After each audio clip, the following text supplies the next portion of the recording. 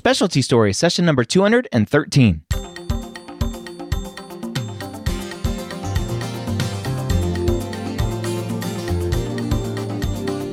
Whether you're a pre-med or a medical student, you've answered the calling to become a physician. Soon you'll have to start deciding what type of medicine you'll want to practice. This podcast will tell you the stories of specialists from every field to give you the information to make sure you make the most informed decision possible when it comes to choosing your specialty. Welcome to Specialty Stories. My name is Dr. Ryan Gray, your host here every week, where I get to have amazing conversations with physicians about their specialty. Why'd they choose it? What led them to it? What do they like about it? What don't they like about it? And are there any major changes coming that maybe you should know about? This week, I am talking to an academic gynecologic oncologist, Dr. Stephen Rose, who's been out of training now for 15 years, and he's going to talk all about his path, his journey, and what it is like to practice nowadays as a gyn-onc physician. We start the conversation by talking about what led Dr. Stephen Rose to gynecologic oncology to begin with. I did a rotation as a fourth-year medical student on the gynecologic oncology service at Indiana University, where I was a medical student, and worked with some really fabulous GYN oncologists there, and got to see kind of the full spectrum of what GYN oncology did. The breadth of the surgery that they performed and the way they cared for patients and, with chemotherapy and end of life issues and things. And it first kind of caught my attention then. What was it about what you saw and whether it was the treatments or the patients that drew you into it? I think a little bit of both. I had made the decision at that time to go into OBGYN. So I knew that female patients, were kind of where I wanted to spend my time. I just felt a better connection to women when I was in medical school. And I had made the decision to do OBGYN. And I knew that, I wanted to, spend my life taking care of women. I hadn't really given much thought to the cancer aspect of that yet. And I think it was the amount, there's a different breadth of surgery that a GYN oncologist performs compared to a regular gynecologist. The surgeries are a bit bigger, a little more intense, and oftentimes involve the upper abdomen. And I was excited by that prospect. But at the same time, I think, meeting patients who had such significant needs at the time, a lot of OBGYN, I'm not disparaging it in any way, but a lot of it is you're delivering care to women who are, by and large, healthy women, having children at a very wonderful time in their lives. And there was a stark contrast in gynecologic oncology because these were women faced with, the most significant health crisis of their lives, and sometimes ultimately what would take their lives. And so it was, I felt very connected to that, and I felt very useful in a way that I hadn't up until that point. What was it? It's interesting. I think the fact that you sought out a specialty where your patients were potentially going through hardship and were not healthy and happy from the normal kind of OB world. What is it about your personality, or what is it about those patients that really drew you to them? Yeah, it's a great question. Because I did this rotation as a medical student, and then I went on to do my OBGYN residency, and really had kind of put GYN oncology on the back burner a little bit, just thinking, I think I'm going to get out. I'm going to be an OBGYN. I'm not going to go on and do a fellowship. And certainly don't recommend this experience for anyone going through training, but I actually had cancer as a resident. I was diagnosed with Hodgkin's lymphoma when I was a third-year resident. And that experience, right before I then did our gynecologic oncology rotation as a resident, the mix of those two things together really kind of cemented my desire to then go on and work in cancer at that point. Yeah. Yeah, definitely not something to recommend. Be like, you need to go and get these diseases to be able to take care of those patients. But yeah, absolutely not. Don't recommend that. But for me, that was a driving force. I'm sure. I'm sure it gives you a specific level of or easier ability to empathize with your patients. Yes and no. I hesitate to use that experience. It certainly, I think, pushed me in that direction. But I knock on wood had a cancer that had a pretty good success rate with treatment, and so I hate to equate those two because many of our patients are facing more daunting odds. But it definitely gave me a perspective I didn't have before. I'll say that in how what patients were dealing with and what their families were dealing with at the same time. Yeah. What are some of the biggest myths or misconceptions about gynecologic oncology that you're dealing with residents or medical students? I think one of the biggest myths that people hear is that it must be really, really sad to deal with cancer patients, right? I hear that a lot. And I think people forget that the majority of a gynecologic oncologist practice is endometrial cancer patients. Mm-hmm. And endometrial cancer, by and large, is a very curable disease.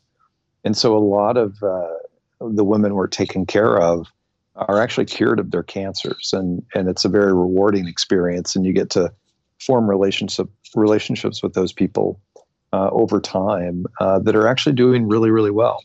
Mm. And so I think that's definitely one of the big misconceptions about our job is that it's just all sad. And that's certainly not the case. Yeah. For the patients who unfortunately aren't as lucky with the diagnosis or prognosis, from a psychological standpoint, for you, how do you handle that and take that home with you? I think that's probably the hardest thing that all of us learn as we go through. No different than I suppose any other cancer physician or doctor that deals with patients with terminal illness. I think having a healthy perspective helps. Mm-hmm. One of the nice things about GYN oncology and one of the hard things is that you get to know people really well because we not only operate on our patients, but we then administer chemotherapy as well. And so, you'll have a relationship with someone with a terminal illness, sometimes all the way up to 10 years before that illness might take their life. And so you get to know these women really, really well. That's the beauty of it. But it's also the heartbreak of it to a certain extent, because you do get to know them really, really well and they become a part of your life. And I think, I'd love to say it doesn't bother me, but there's no way it can't. But I think you try to take the lessons that you learn from it with you and realize that it's okay to be sad when a patient passes away. Yeah. What's the the best trait do you think someone needs to have to be a good gynecologic oncologist? I think you have to like surgery, for sure. Mm-hmm. It is at its heart a surgical subspecialty of OBGYN. There's a lot of surgery that we do, a lot of cool techniques, and a lot of interesting stuff on the horizon as well. So I do think you have to be technical and you have to enjoy the surgical aspect of medical care. As far as a trait goes, I would say persistent is also something that's really important because a lot of what we do does take a long time. I mean, it's at least 7 years of training before you're finished. So you do have to be able to come in every day and put in the hard work to get through that. Mm. Talk about the types of patients that you're treating and whether or not they're coming in diagnosed already and you're there for definitive treatment, or are you diagnosing them along the way? Most of our patients have been referred because they either have a diagnosis of cancer or have a suspicion that they have a gynecologic cancer. So, for example, endometrial cancer patients usually already have a biopsy that shows that they have an endometrial cancer and they get referred in. Other patients, for example, ovarian cancer patients, will be sent because of a CT scan or an ultrasound finding that has a concern for cancer, and those will be patients that we will see and operate on and talk to about kind of the risks and risks of cancer versus a benign mass, things like that. Mm. What does a typical day look like for you? Most of us have, I'm in academic medicine, so in academics, most of us have a couple of days where we're operating during the week, and a full day of clinic, often a full day and a half of clinic during the week, and then some administrative time. And in some cases, that might be 2 to 2.5 days of surgery in a week, depending on how much research you're doing and administration. But in a typical clinic, you'll have a full day of clinic with new patients seen on that day. Sometimes people will give chemotherapy in their own clinic. We kind of have a different model here at Wisconsin where we have a very specific clinic where all of our chemotherapy patients come to that we staff. And as I said, a couple of days in the operating room. The surgeries that we perform can be anything from laparoscopic, minimally invasive. We use a lot of robotic techniques for hysterectomy and sentinel lymph node detection for endometrial cancer. And then we do a lot of open surgery for ovarian cancer. So laparotomies with removal of the ovaries and removal of lymph nodes, and oftentimes debulking surgeries, which are kind of, it's a crude name for what we do, but it's literally getting rid of the bulk of cancer in the abdomen. Mm. And those things might entail bowel resections with anastomosis, maybe colostomy or ileostomy. We do splenectomies. We do diaphragm resections. There's a lot that goes into the surgical aspect of it. Wow. It's surprising potentially for a lot of students hearing, wait, you're a gynecologic surgeon. What are you doing up by the diaphragm? But right. Cancer spreads everywhere. So correct. That's very interesting. Talk about call. What does call look like for you? Yeah, so call for a gynecologic oncologist is probably different than what people experience. Most of us in medical school have that experience of a overnight call or 24-hour call, or back when I was in school, it was a 36-hour call. But call for a GYN oncologist is often, the way we do it here, it's 4 days in a row, Monday through Thursday, and then Friday through Sunday, to give some continuity to the care that we're providing to our patients in the hospital. So we like to have the same provider for most of the week caring for patients in the hospital, and then same over the weekend. And we can do that because there aren't a lot of emergencies that happen in the middle of the night for GYN oncology. We are often the go-to call person for obstetrical emergencies. I shouldn't say emergencies, but obstetrical hemorrhages. If there's a patient in labor who ends up needing a cesarean hysterectomy, the gynecologic oncologist will often get called to go help with that. Luckily, those things don't happen very often either. And so we can routinely be on call for a period of 3 or 4 days in a row.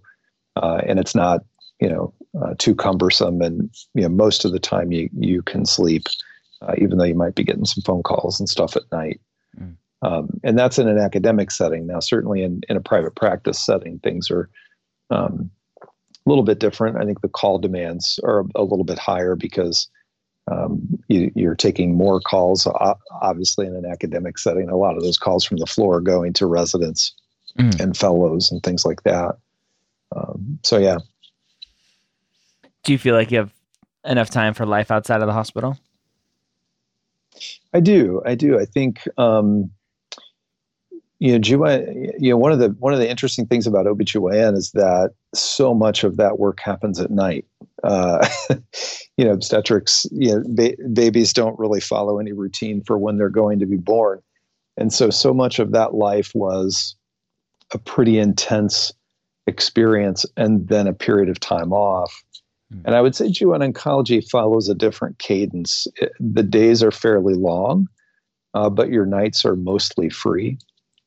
And so you might put in 10 to 12-hour days, but your evenings are by and large free, and you're not up at 2 a.m, doing deliveries every third or fourth night.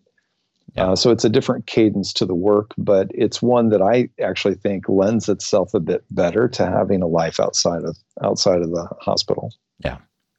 You mentioned the training path a little bit earlier. What does that specifically look like? So you do 4 years of medical school, and then what's next?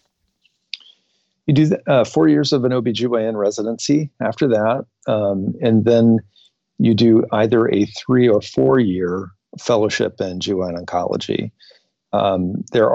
Most fellowships are 3 years, and usually there's one 12-month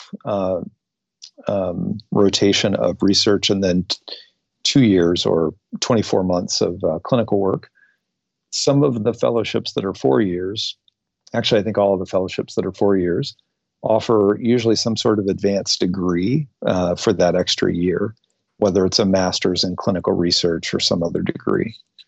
Typically, they're a bit heavier on the research end. Yeah.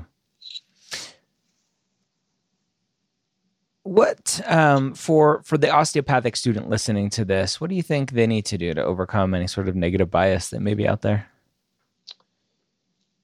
That's a really good question, because gynecologic oncology fellowship is historically pretty difficult to get into.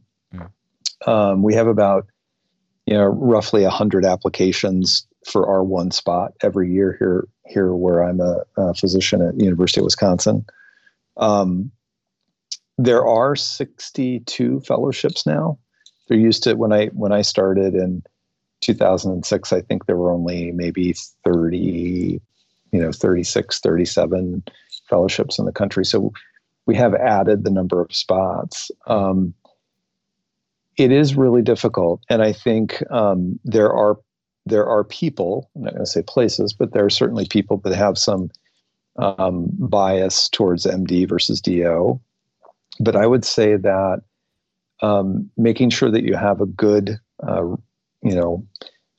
amount of research on your CV is really helpful. So one of the things that tends to separate good GYN oncology applicants is, whether they've done some research during their residency or undergraduate training, some sort of inquiry into gynecologic cancer can kind of separate you a little bit. And then we look at things like medical school performance as well as board scores, and extracurricular things. So I would say that coming from a DO school certainly isn't going to count you out by any stretch, but you do have to make sure you have the other areas shored up in order to be competitive. Yeah. For the future primary care docs listening to this, or maybe OBGYN, which we can consider primary care, what do you wish they knew about what you're doing day in and day out as a gynecologic oncologist? Wow, that question may have changed over the years, but I would say right now, it's really the thing that we struggle the most with is access. Over time, we get referred more and more patients, and I should maybe refrain from going too deep into that.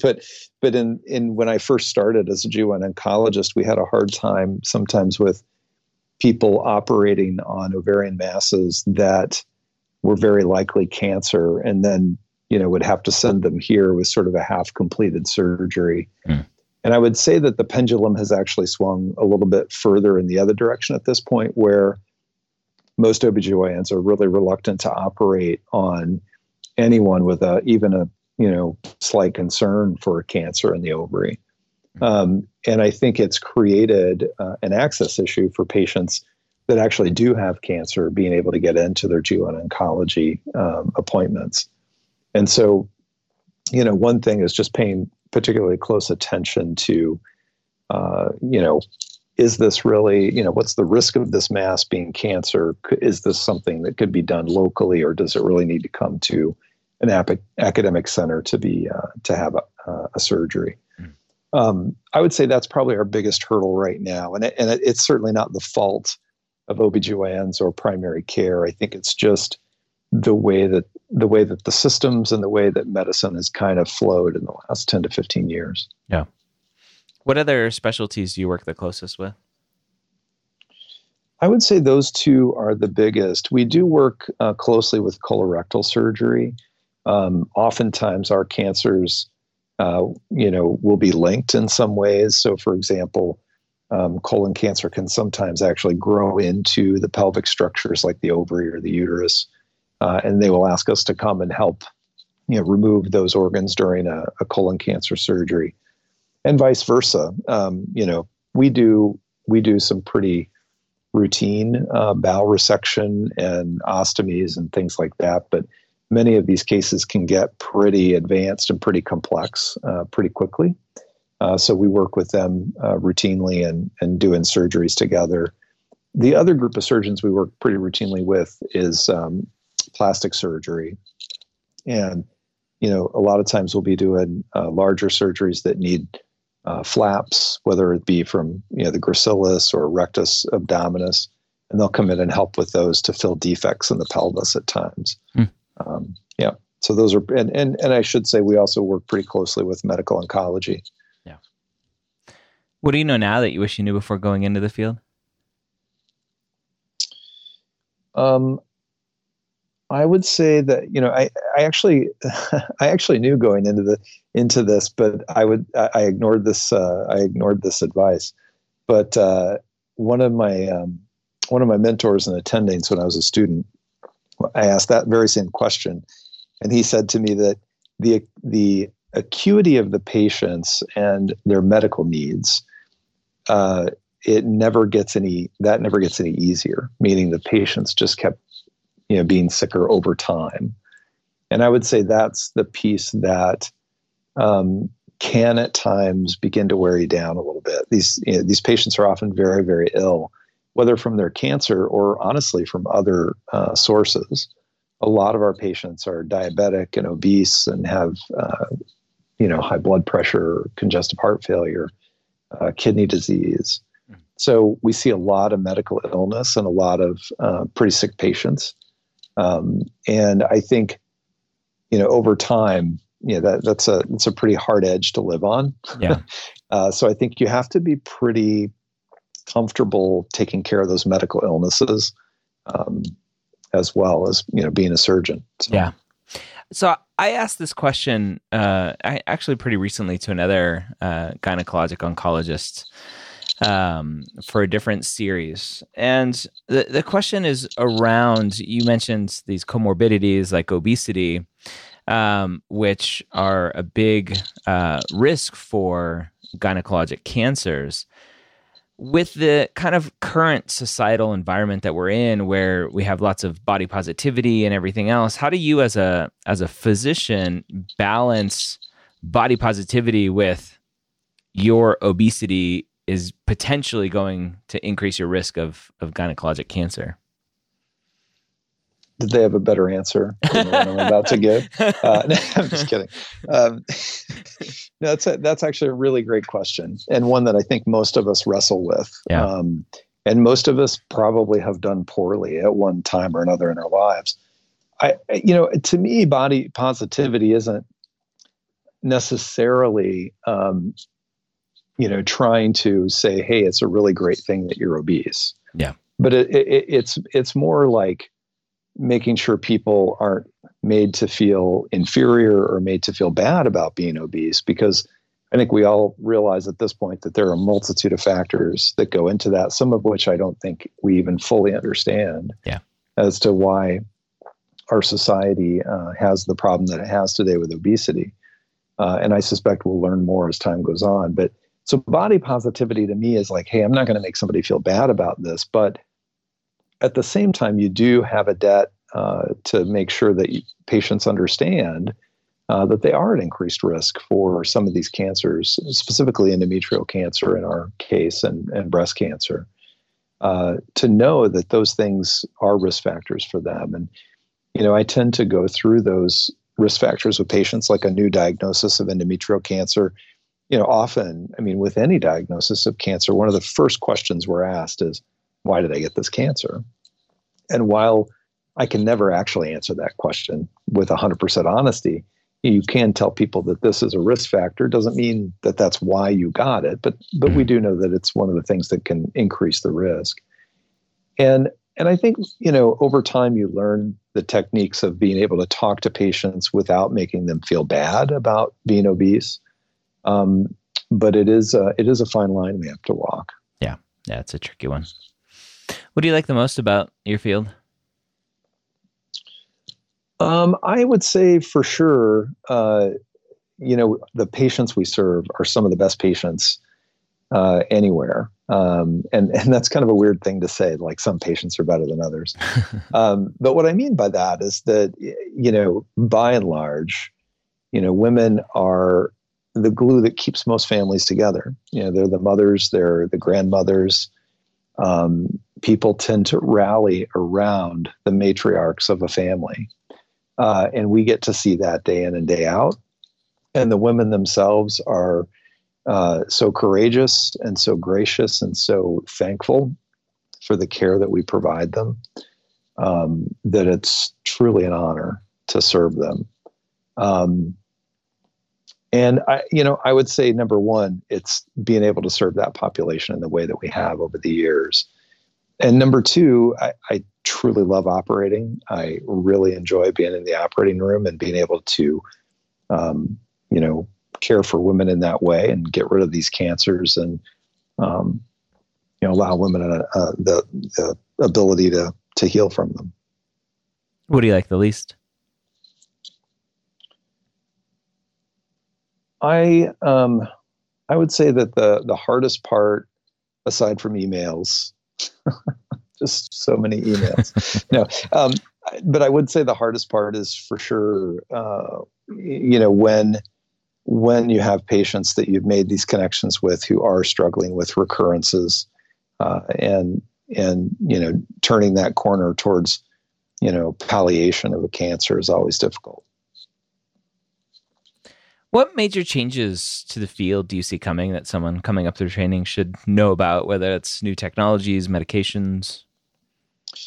Yeah, well, robotics was a big change in the last 15 years and allowed so many more surgeries to be done minimally invasively, and that's been a real bonus for patients. Right now, what we're seeing are just huge changes, and I'm sure you've heard this from other people in molecular medicine.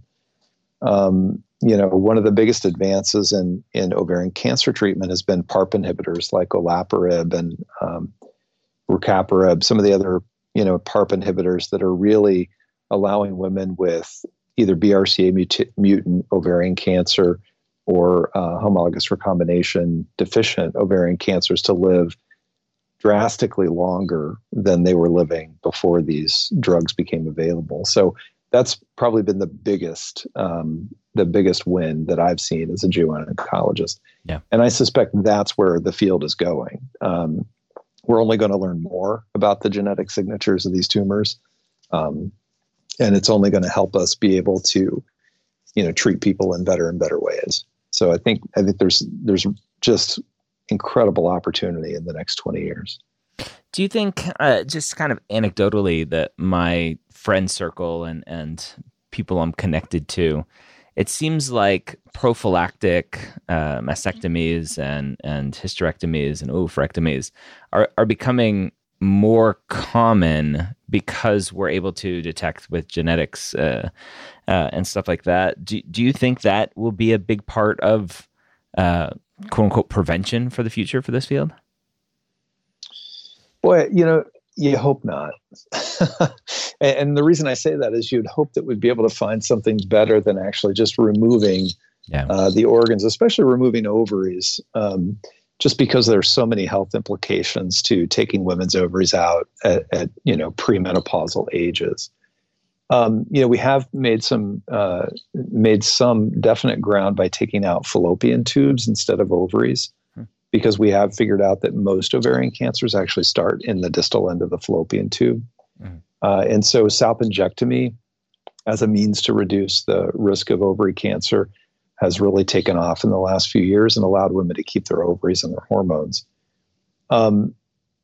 but you're right. I mean, we are finding more and more mutations that increase patients' risks of having ovarian or breast cancer, or even endometrial cancer in some cases. And prophylactic surgery will always be a part of that.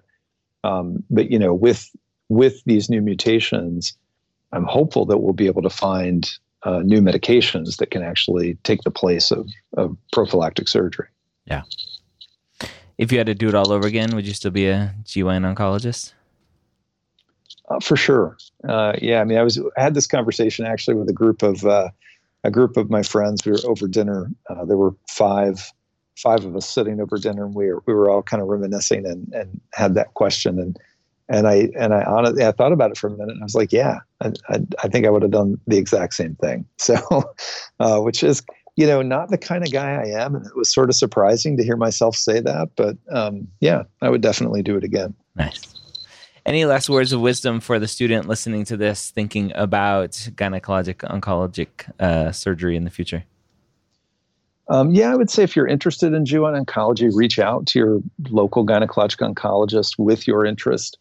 It's always great to get a head start. As I said, it's sometimes a difficult specialty to match into for a fellowship.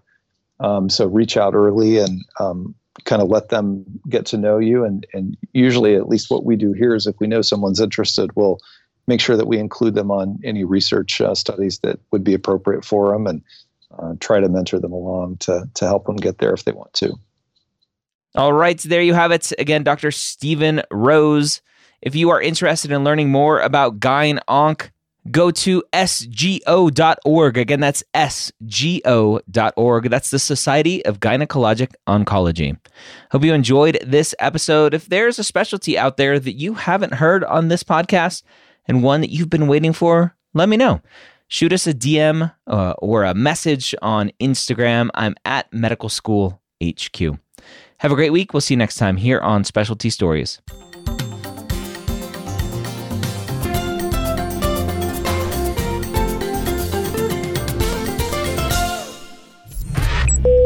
This is MedEd Media.